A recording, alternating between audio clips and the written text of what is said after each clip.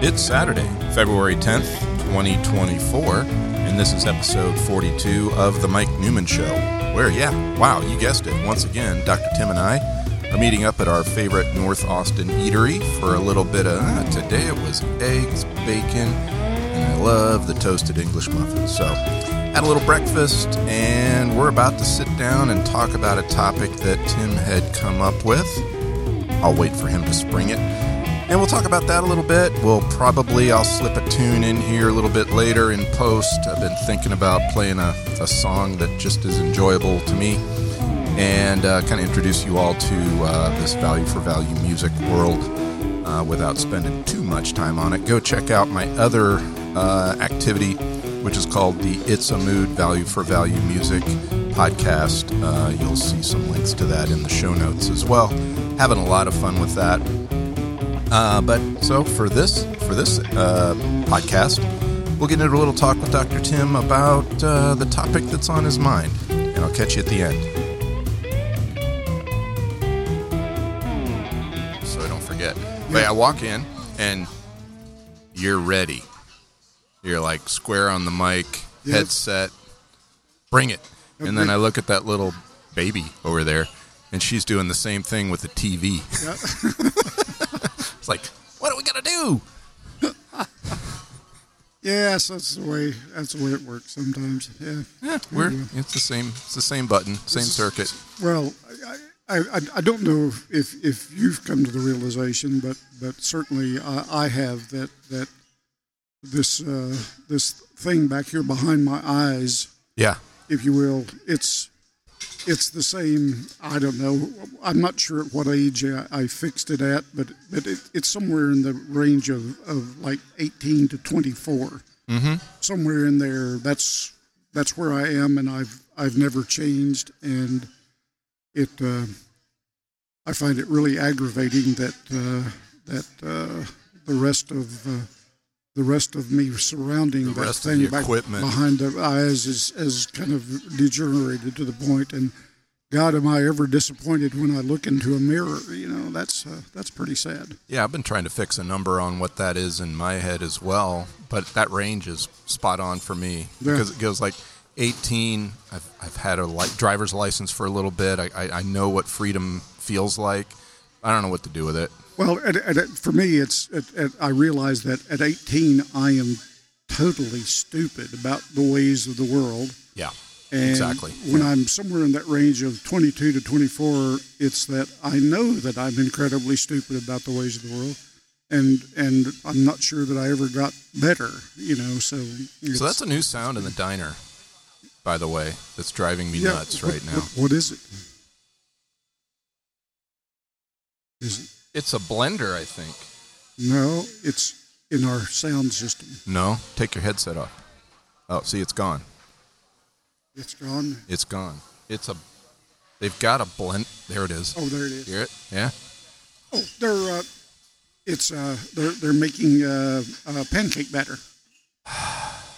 Does that help? Did they have a run on pancakes today? Because I've never heard that sound in here in 41 and a half episodes. It generally occurs at between 8:30 and 8:45, just before I arrive. Yeah. All right. And I guess at that time it's a bit louder. It's a bit more obvious. This is actually a little bit more subtle. So maybe these mics are fantastic. And maybe when we're talking, maybe it's that they're just making a little bit extra now. They didn't make quite enough when they were doing it. There was the full table assembly in the back room there. Yeah, could have been a run on pancakes. Could have been a run on pancakes. Well, that's not a bunny trail at all, was it, Tim? Anyway, we were trying to talk about brains, and then you had a completely separate topic. So let's go on. Let's get this train back on the track. Well, it occurred to me last evening and I can't believe that we've gone through 40 episodes, but I don't think that we've talked about swimming. No, as a topic, and as we go through it a little bit, it'll probably become obvious to me, to you, that it's incredible that we haven't talked about swimming before. But nonetheless, it's at least something that I have found interesting over the years. And let's do it. And let's do it. Unlike a lot of people, I guess there are some people that think deeply about everything. I've actually thought deeply about swimming. Okay, when we moved to Austin in 1982, we bought a home out on the far west side of Austin in a little subdivision called the Courtyard. Mm-hmm. And directly across the street from our house was the Courtyard Tennis and Swim Club. Okay. So a lot of tennis courts, and I in those days I played a lot of tennis, and in those days I was actually a pretty good tennis player. So folks that may or may not be familiar with that part of Austin, there's actually a pretty strong cliff through there. The lake or river, depending on how you want to call it, goes right below. And today the Pennypacker Bridge crosses that on Highway 360, capital of Texas Highway. Of course, the bridge didn't exist at that point. Well, it did not. An interesting story about the bridge. I don't know, but most people realize that it was. I'm not sure if it was fully constructed, but it was actually constructed twice. Ooh.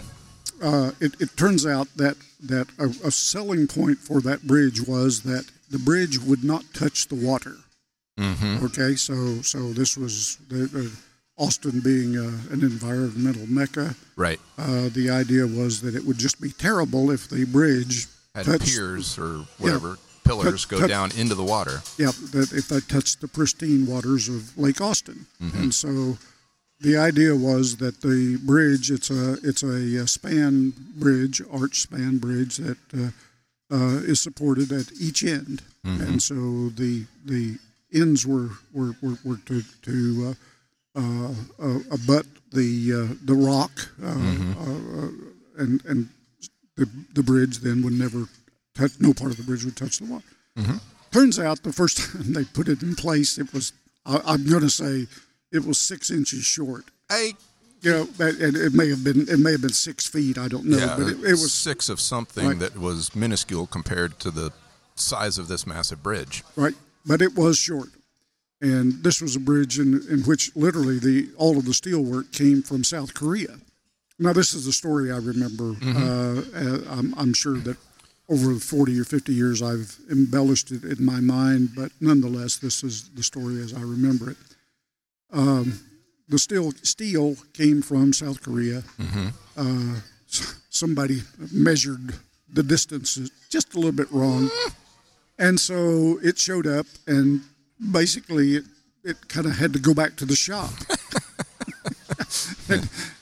I have this image that all of the steel for this bridge was shipped back to South Korea. Probably not all of it, yeah. or at least some part. But the story that I heard was that they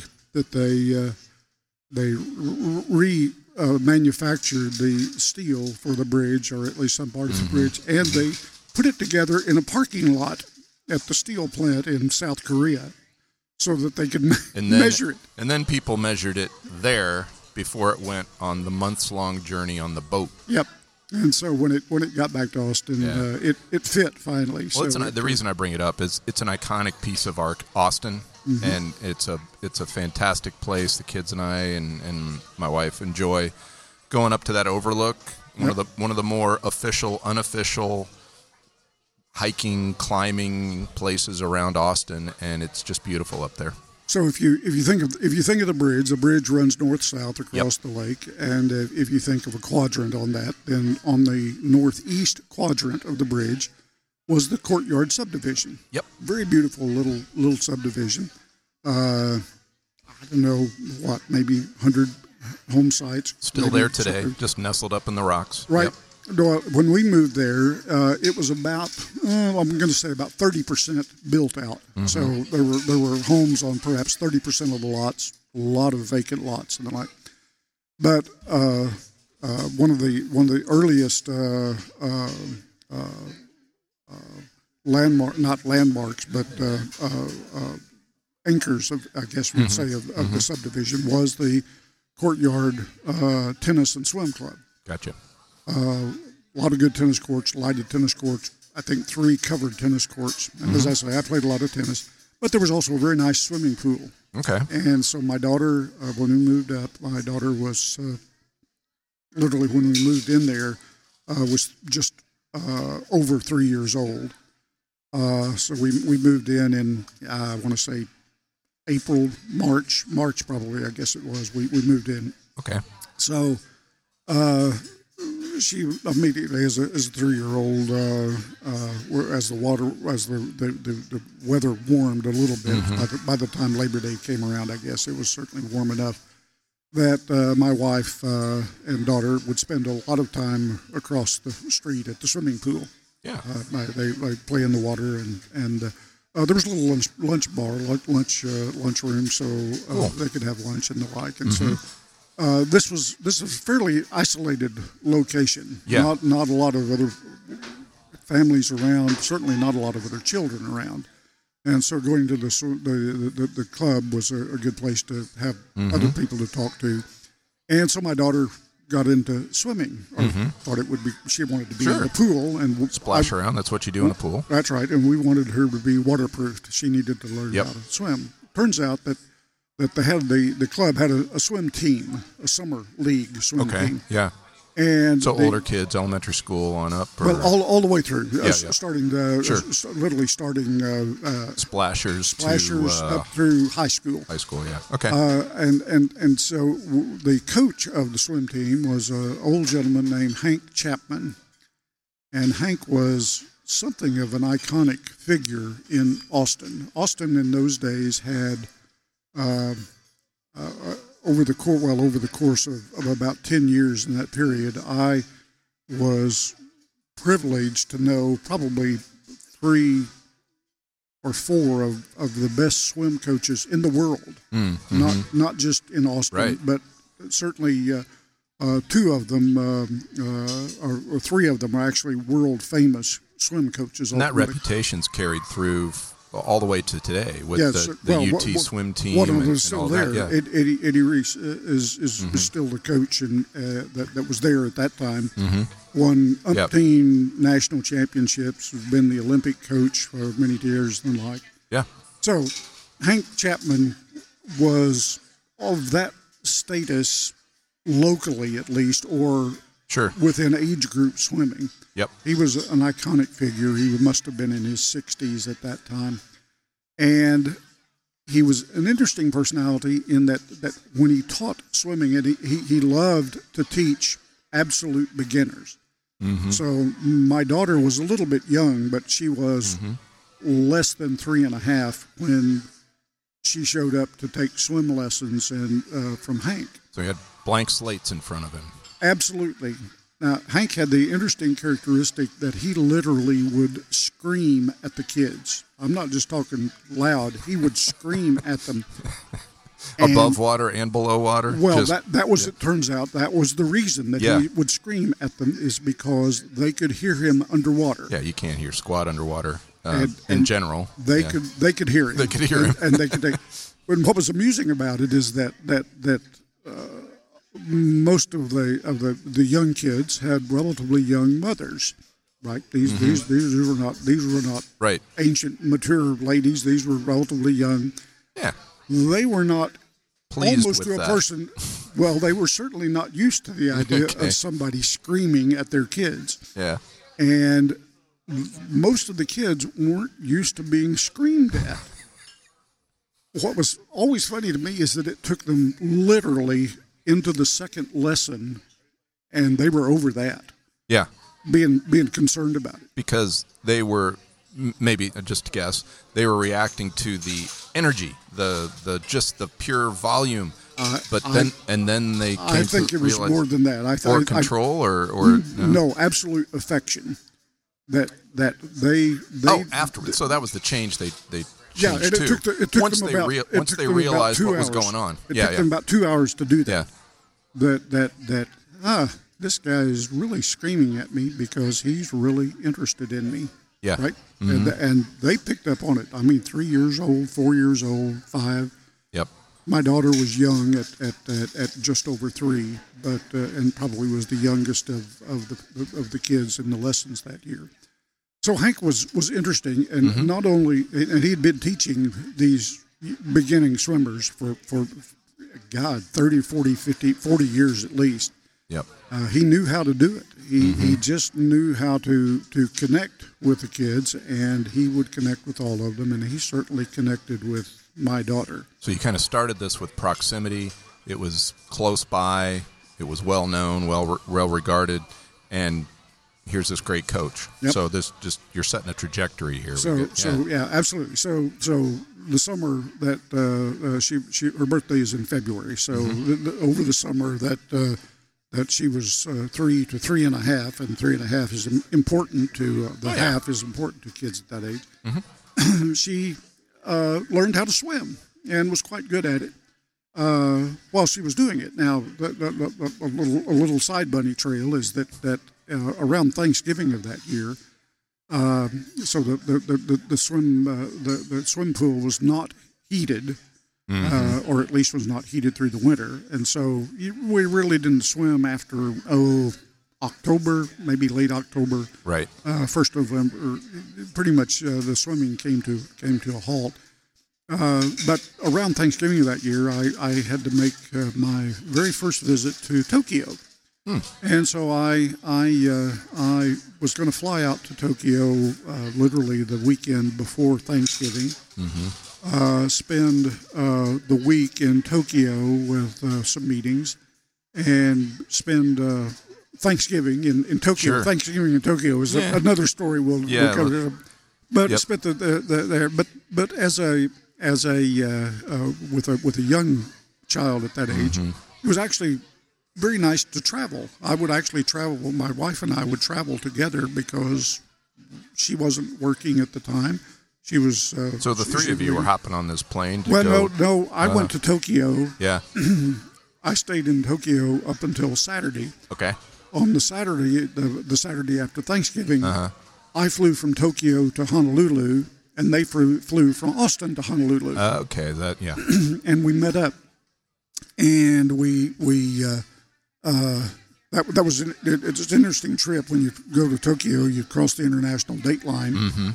Pretty much in the course of crossing the international date line, I left on a Monday night. I pretty much missed Tuesday. Yep. Right, and so at least the next time I was conscious, it was Wednesday morning. Right. Being in Tokyo on Saturday, I got up Saturday morning, spent the day shopping and the like, and then got on an airplane about 9 o'clock or 10 o'clock in the evening and flew to Honolulu and arrived at Saturday morning. Yeah. And it was a great week. I've always characterized that week as the week I traded Tuesday for 2 Saturdays. That's a good trade. And because you were only going to Hawaii, you got the full day back. Yep. Sometimes I get 10 minutes back. Yep. Right? No, this one was you take the off full at day. 9 in the morning in, say, Singapore, and you land at 8:50 in the morning, same day in San Francisco. Yeah. So cool. We had we booked had a kind of a personal travel agent at the time. Yeah. I did a lot of travel. You're busy, yeah. And he had suggested that, everybody, their first trip to Honolulu, they stay on Waikiki Beach. Okay. And he said, really nice area is out to the east of Diamond Head. So pretty much on the other side of downtown Honolulu.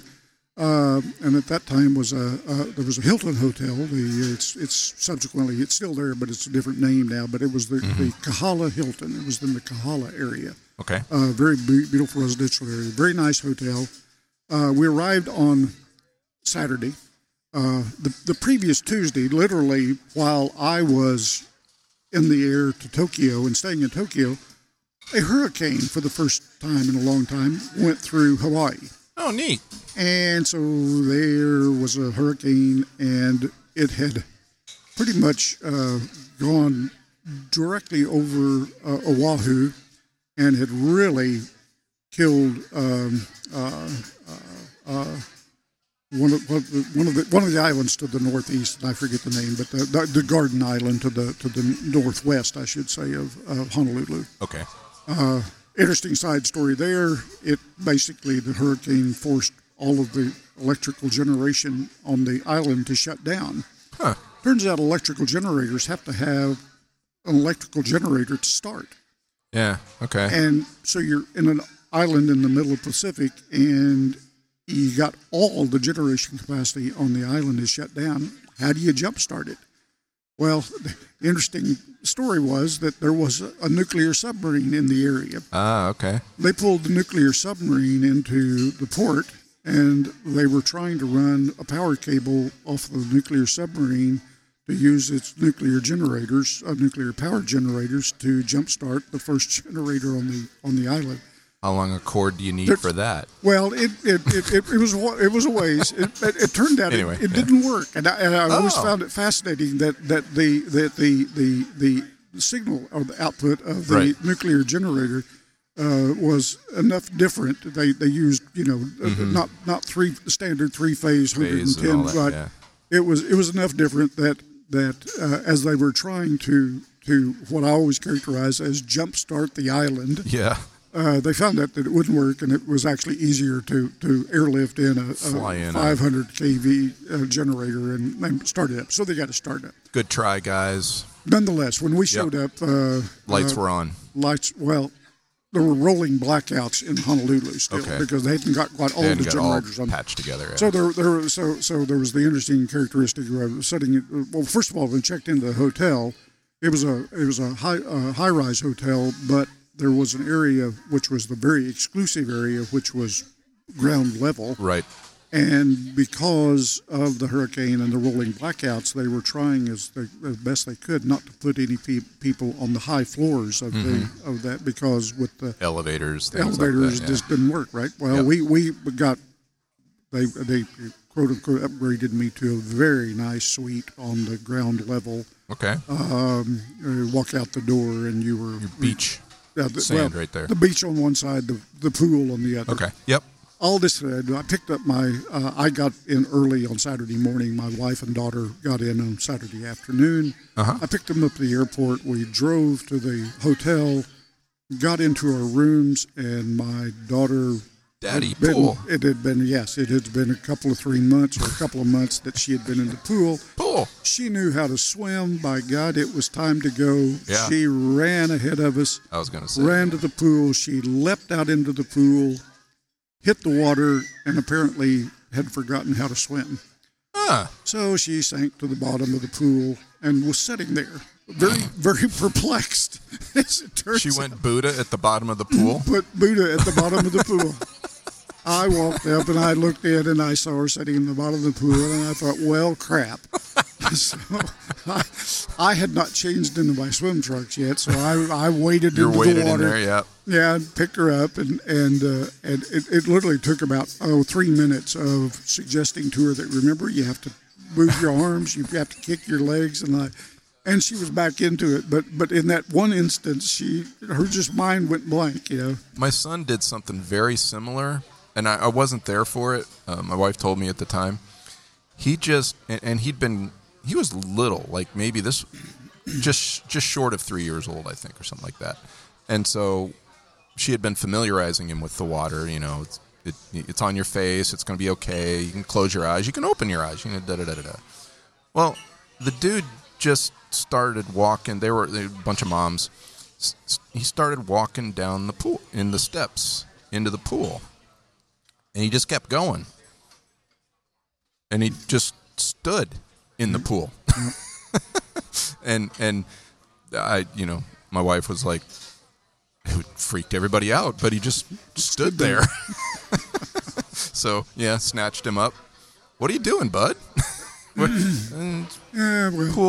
Pool, mommy. Yeah. It was strange.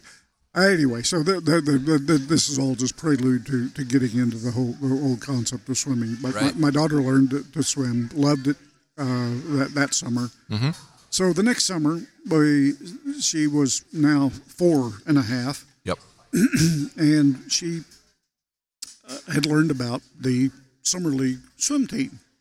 And so Hank, her favorite swim coach and the teacher in the whole world, was the head of was coaching the Summer League team.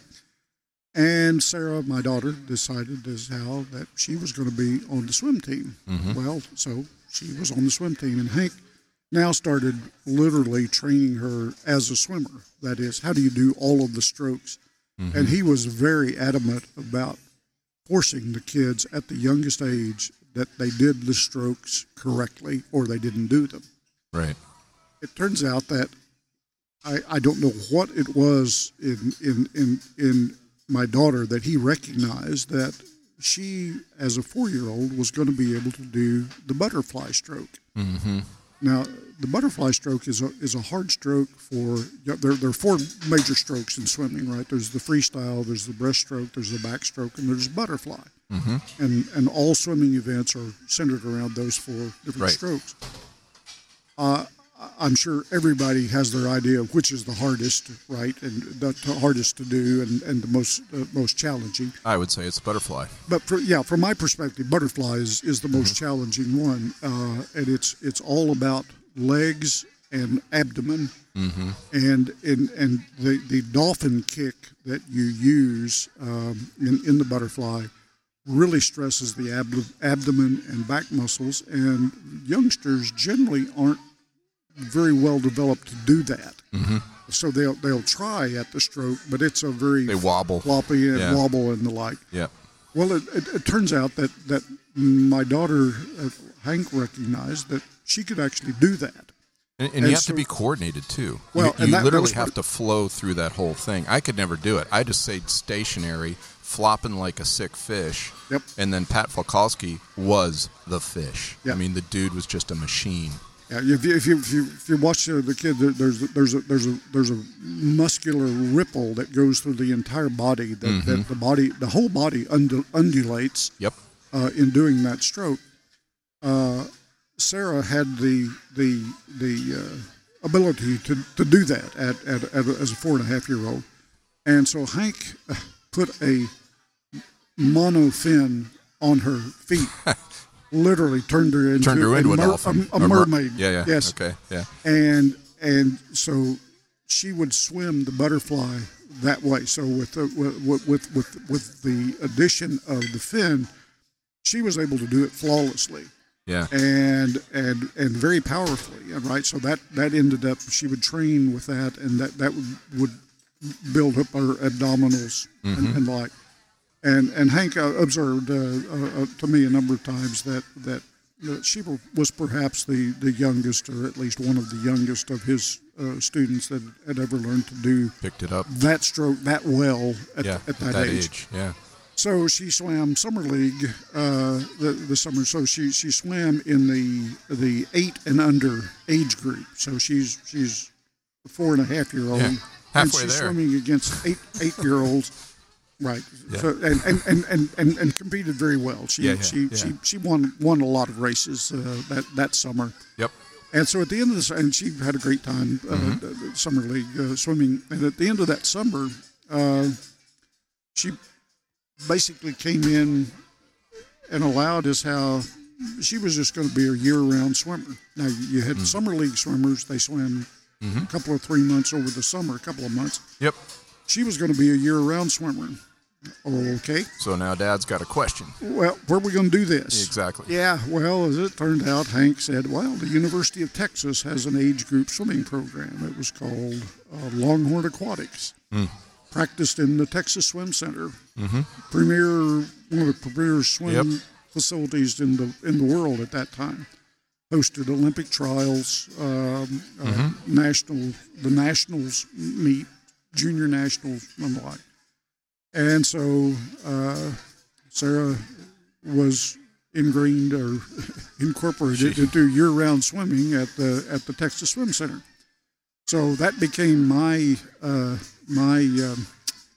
introduction into the more complex and world of swimming. Swimming as a culture. As a culture, and that's a very good way to put it. There is a swimming culture.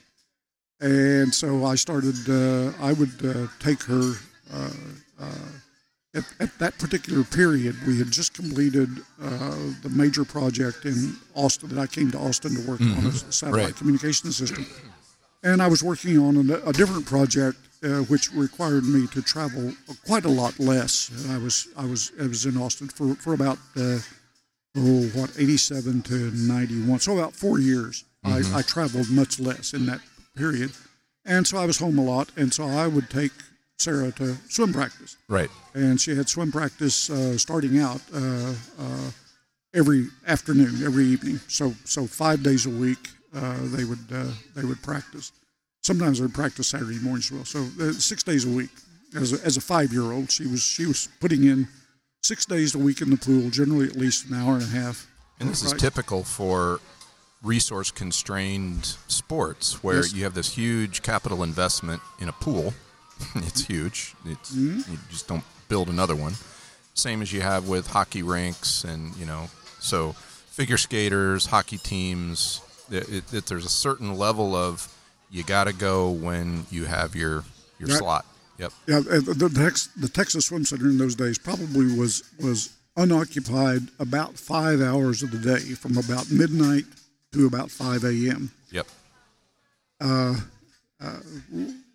So Sarah was down every evening after school practicing. She would come home, do her homework, rinse and repeat.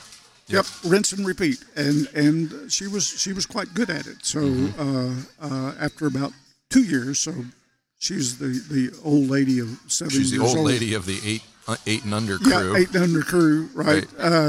They evolved into 2 days.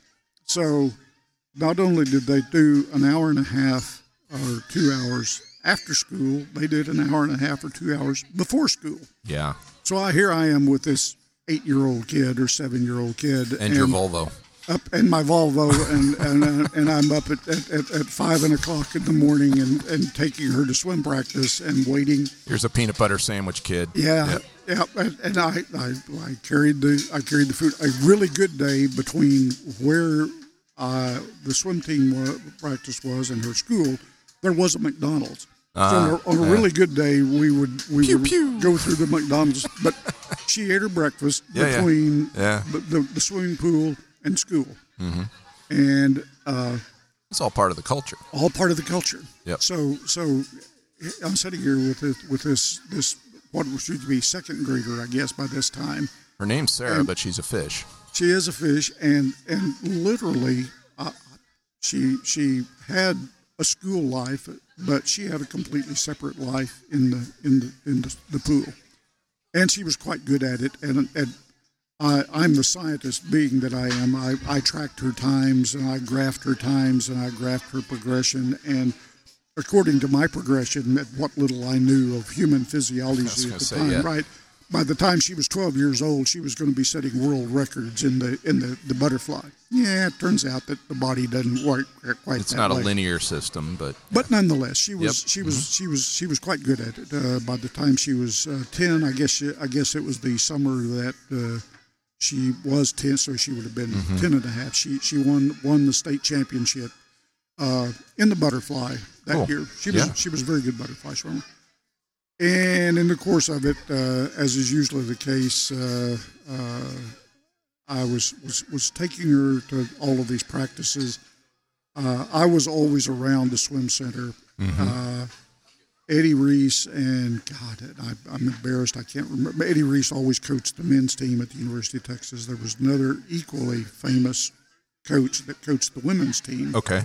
And both men's and women's were routinely winning the national championships at that time. Yeah. So 2 premier swim coaches in the world. That's what I was saying. I mean, we weren't doing this. You weren't doing this in backwater, junior college. This was and sitting in the stands at one end of the pool. So the practice was there was a it would be a 25 by 25 meter diving well, 18 feet deep, so people could jump off of a 10 meter platform and do diving practice.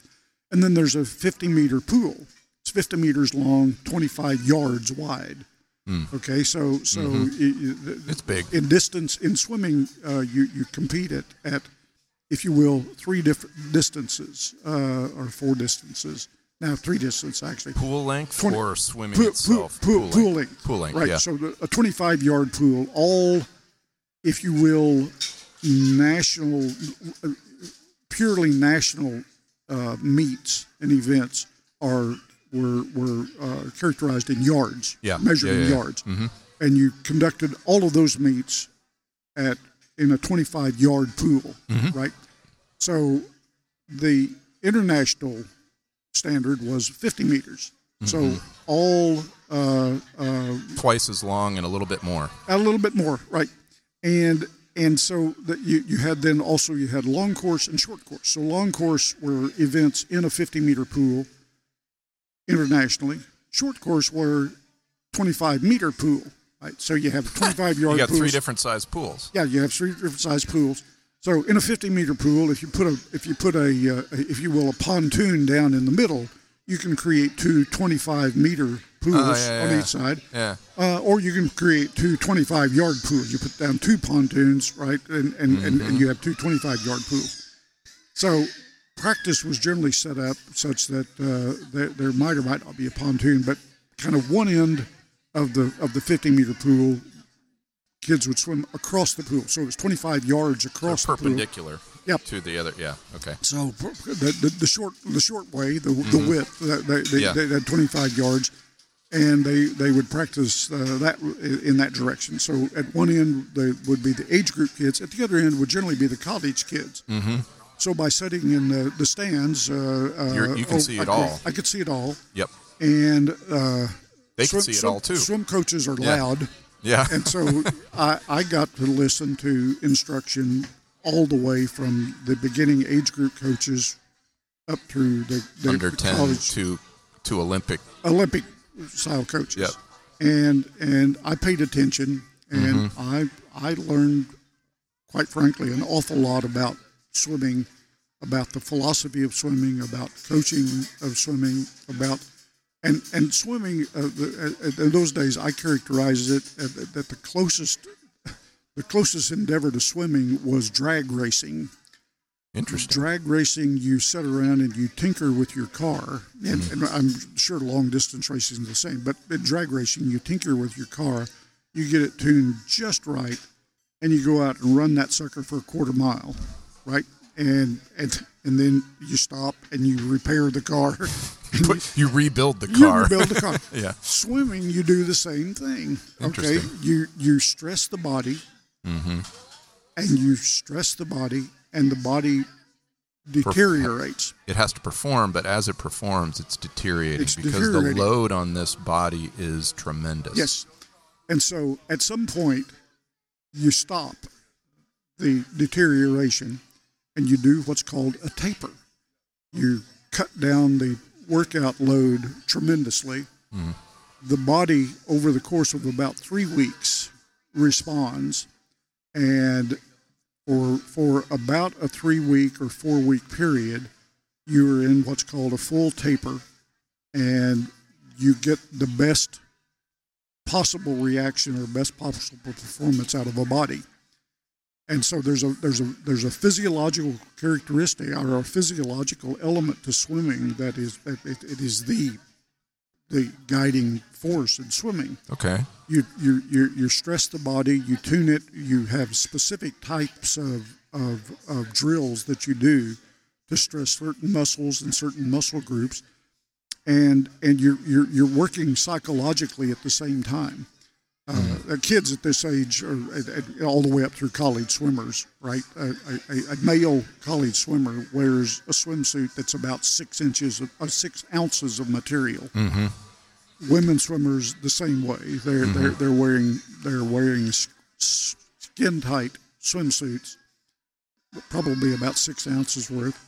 Well, psychologically, to really up the game when they're practicing, they'll wear multiple suits. So generally, they'll practice wearing 3 suits. All right. So layered, basically, it's kind of like it's like putting weights on your ankles, kind of thing. Now, going from 6 ounces to 18 ounces, I was never convinced how much that was doing. But the bunchiness might, never mind. I don't know, but they did it. Yeah. The coaches had them do it. The kids did it, and so they trained that way. So I learned a lot about physiology. I learned a lot about development of the human body of young kids. I learned very early on that below the age of puberty, let's put it that way, women are, if you will, as a group, stronger than men. Right. Yeah. And it was always, I always found it interesting, and it happened every year with every age group class up through about 11 years old, or about the time that some of the kids started the onset of puberty. Every year it was the same way. There would be a bit of a break in August. Yeah. So, we've talked about August as the carriage return line feed of the year. Exactly. Same. It really held true with swimming. You'd come back at the end of the August break, and you would start over again. And so, with the younger kids, one of the things I always liked about swimming is that the boys and the girls in practice swam together, particularly at the young age. Yeah. They swam together, and the resource, we talked about resource limited, so the pool space was limited. So you would have an 8-foot wide lane across the width of the pool, and you would generally swim anywhere from 8 to 10 kids simultaneously in that lane. Wow. And so when you did distance work, if you were swimming 500 yards, a 500-yard workout, the kids would start out sequentially. One would start, would get a few yards away, and then the second would start. So they were swimming in a line. And you swam down the right-hand side of the lane going one direction. You did a flip turn, and you came down the right-hand side back, right? So they were doing what's called circle swimming.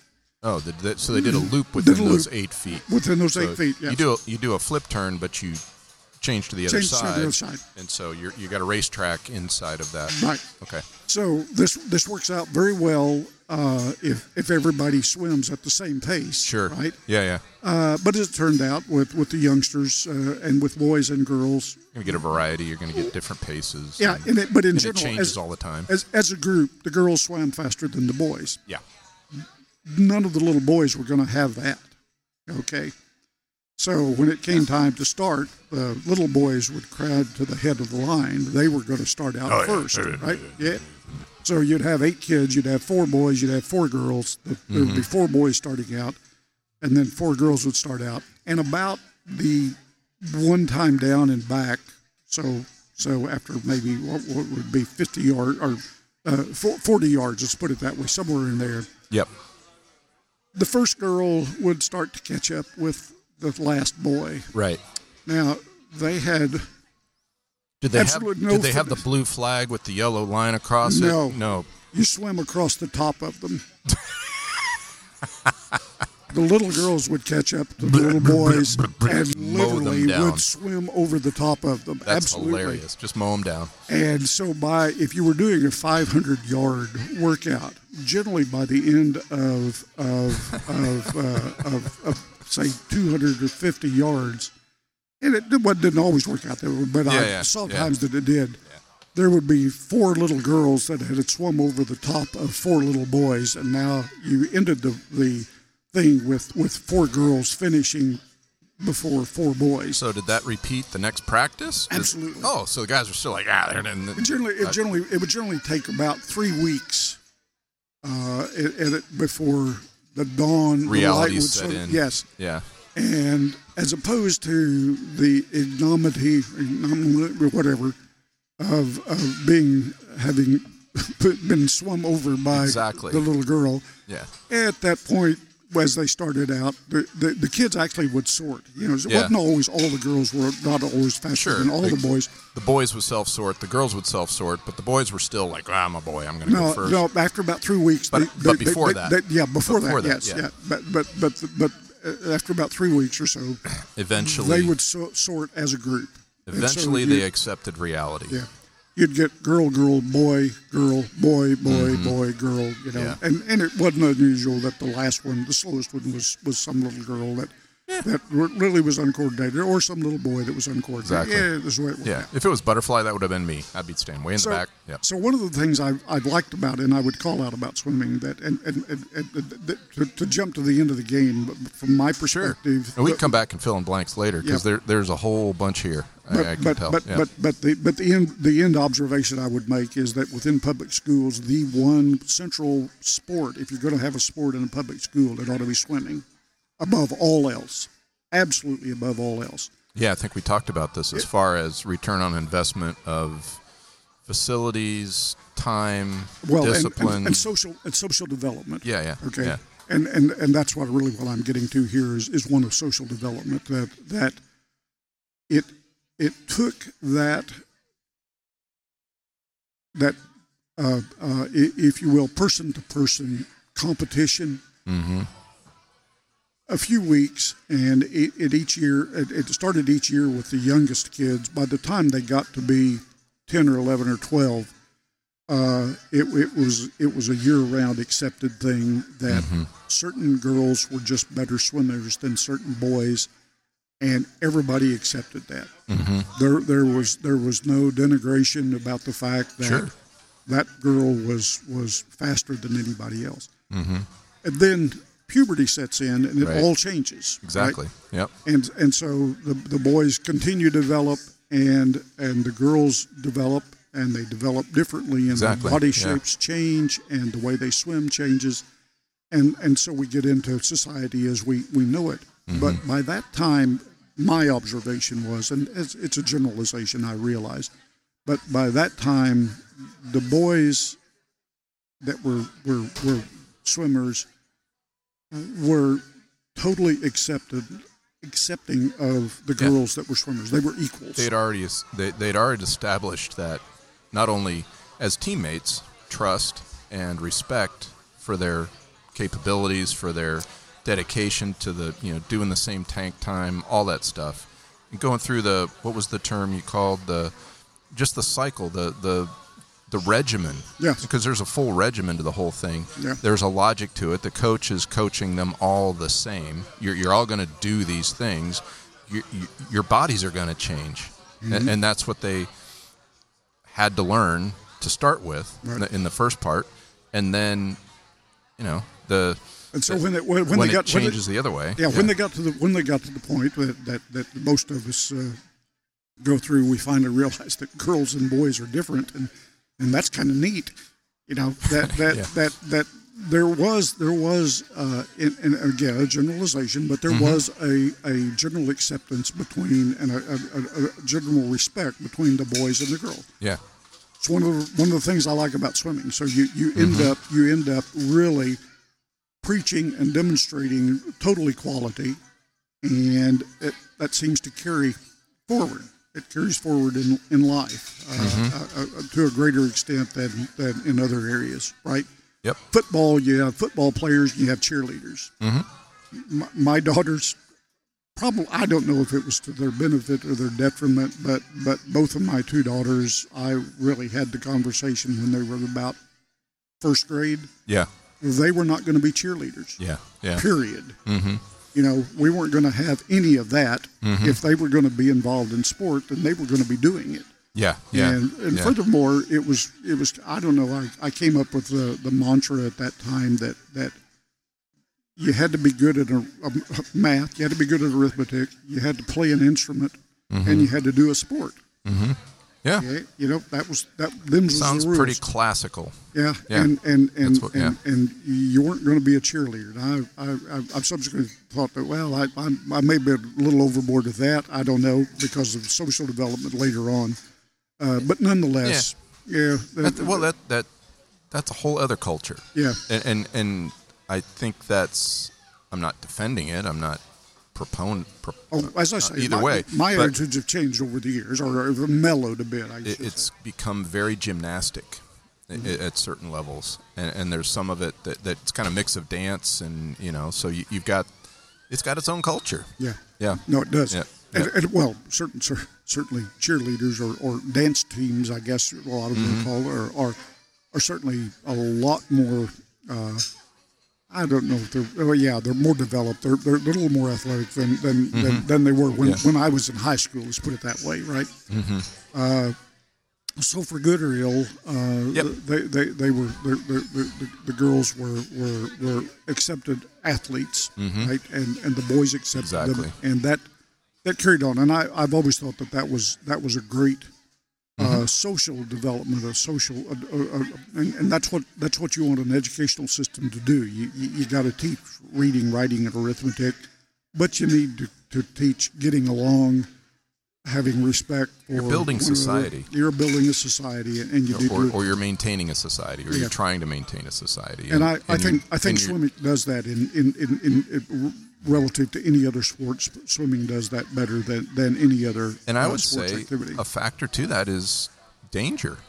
I mean, you're going into a foreign environment. Your lungs weren't built to get oxygen out of water. You raised an interesting point. One of the things that I learned, and I hadn't thought about it, so I learned a lot of physiology in doing this. So you're in a 50-meter swimming pool. You take young kids, and one of the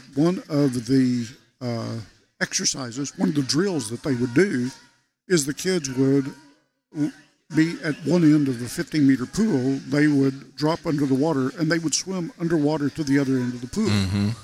Now, you think about swimming underwater 50 meters, right? As a youngster, that's a non-trivial. That's a hike. Yeah. It's non-trivial. Well, the coaches made the point that the kids were not allowed to hyperventilate before they did that. Yeah. Okay, you think about it, you take lots and lots of deep breaths. Coaches would not allow them to do that because there's an interesting physiological effect that goes on when you become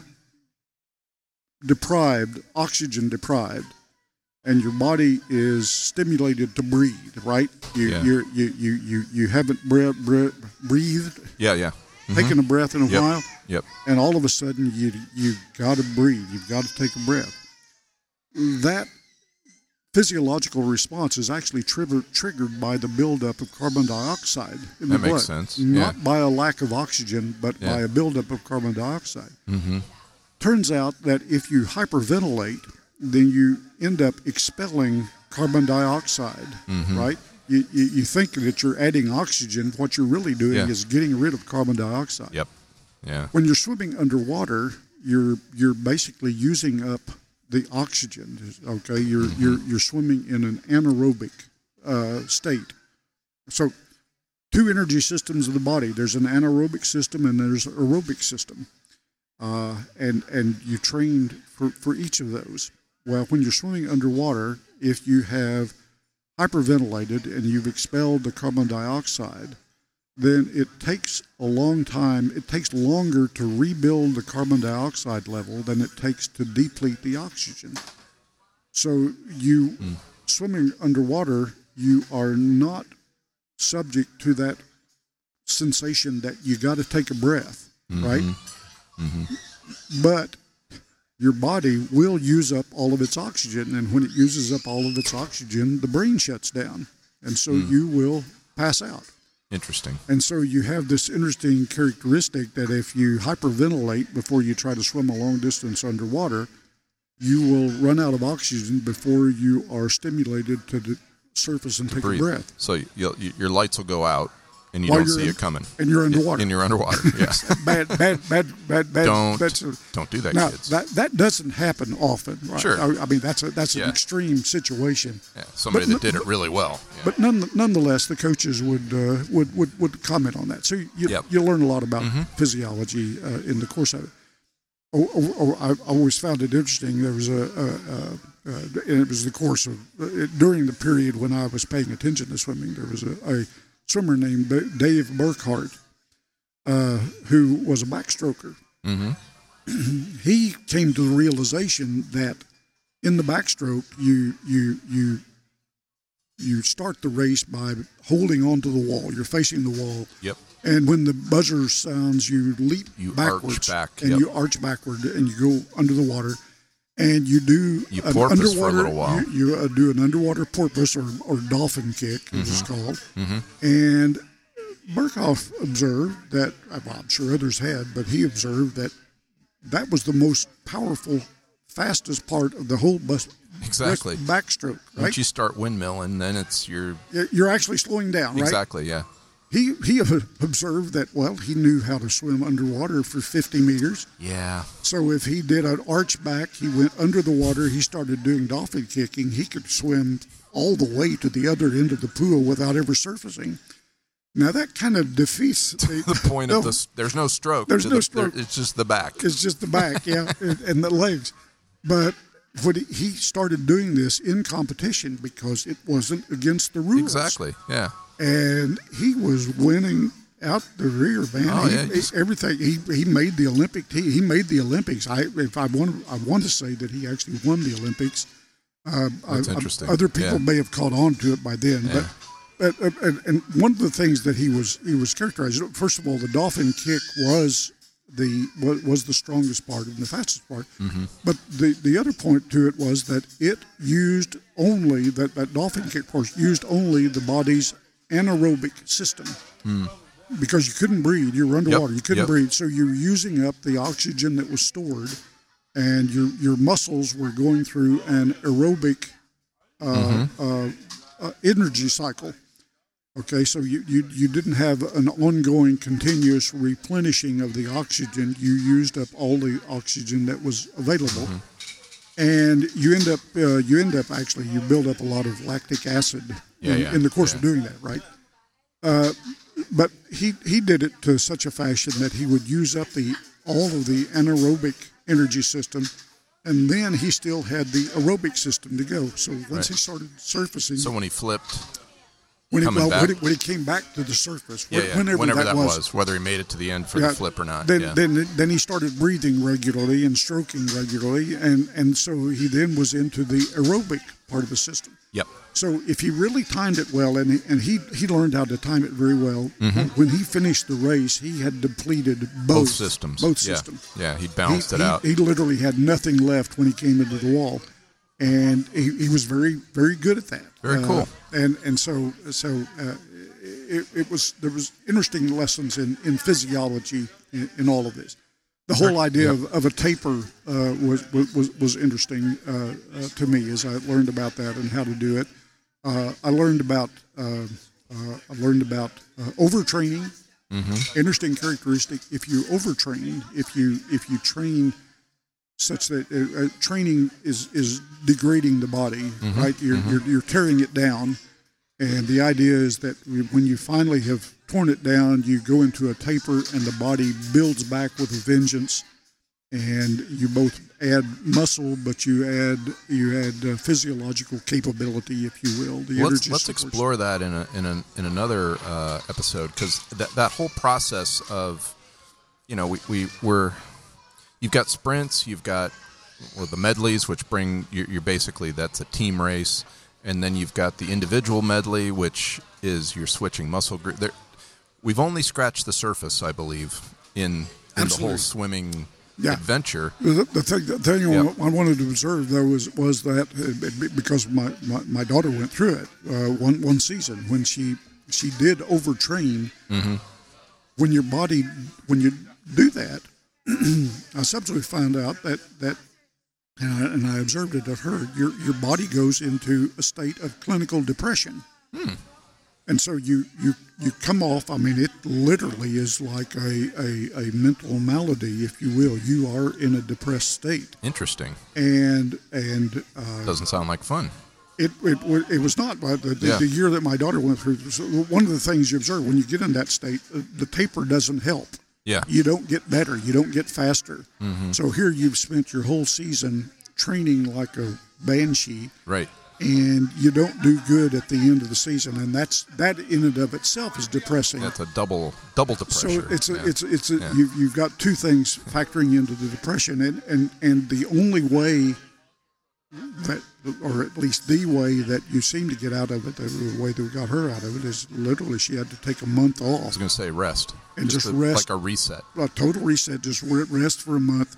Go in and paddle a little bit, swim a few hundred yards just to keep the muscles working and the like. But for the most part, you don't train. You just rest, and then you start from the beginning. It's like you're starting a new season, and you go out. So, interesting physiological lesson. Cool. Well, we've sprinted a couple episodes here, 2 weeks in a row. Cool. And going to be taking a break for a couple of weeks, just calendars and whatnot. Having great fun, I'm sure. That way, we won't hit depression or anything. We'll be all rested up. Well, maybe we can maybe we continue this particular topic because there are a number of more things. I have a difficult time getting from here to there without going over there and up there and down there at the same time. It's a good time. And we'll do some more later. Fantastic. Thanks, Tim. Enjoyed it. See ya. Bye. And that's a wrap on episode 42 of the Mike Newman Show, at least the conversation part with Dr. Tim and I, and yet another breakfast with Dr. Tim. Thanks for listening along, and I don't know about you, but I learned more about swimming and just all the pieces that go into it, and pretty interesting to me to learn about some of the psychology and just the training of it. Pretty cool. So a lot of that we want to come back to at a later time. There's some deeper topics in there, I'm sure, to tease out of that. But as you know, this is a value for value podcast. What's that mean? Well, it means Tim and I sit down, spend a little time together, put together this recording, do a few things to get it up to a server that you can find on your favorite modern podcasting app. And why is it important to use a modern podcasting app? Well, all the features that are available, such as chapters, the ability to send Satoshis back, some value back to myself and Tim, and also just some of the content, right? So what I'm able to show in chapters and links and so forth within the podcast app using a modern podcast app, and you can find those at podcastapps.com. With the Podcasting 2.0 capabilities. You can see chapters changing in front of you. You can see links appearing and so forth. And, if that's of value to you, just send us some Satoshis back through your wallet that's attached to your modern podcasting app. And let us know with a boostergram, which is a short little note that may say, hey, check this link out. Or have you heard of this swimmer and his technique in the breaststroke or the backstroke and so forth. So, or this might be an interesting topic to talk about. So give that a go. We sure appreciate the feedback. And even if you're all like, Mike, I just heard this on a regular old podcast app. First of all, I don't know how you did that, but send me an email at mike@mikeNewman.show, and that's MikeNeumann.show. And just let us know your thoughts. Just be good to hear from the audience, from the folks listening through. And then one of the terms we use in the value for value world, go check out what value for value is at value.info. Cool little site put up by Adam Curry and Durgigi, some folks that are really pioneering in that. So anyway, going to do a little wrap-up, but before that, I really want to end the show with a song. This is a song by an artist called, her name's Abby Muir, and the song is Stockholm. Just love how it rocks. So going to roll on out with this song, and until next time, John 3:17. My dear, you could throw me in a cell and tell me the world was ending, go into detail just how it ended for me. I would still stay with no ropes around my hand. Just tell me you love me and I'm chained to your command. I love the way your mean and voice, your hate and your touch, the way you yell and spit my name is toxic, but I'm used to it being this way.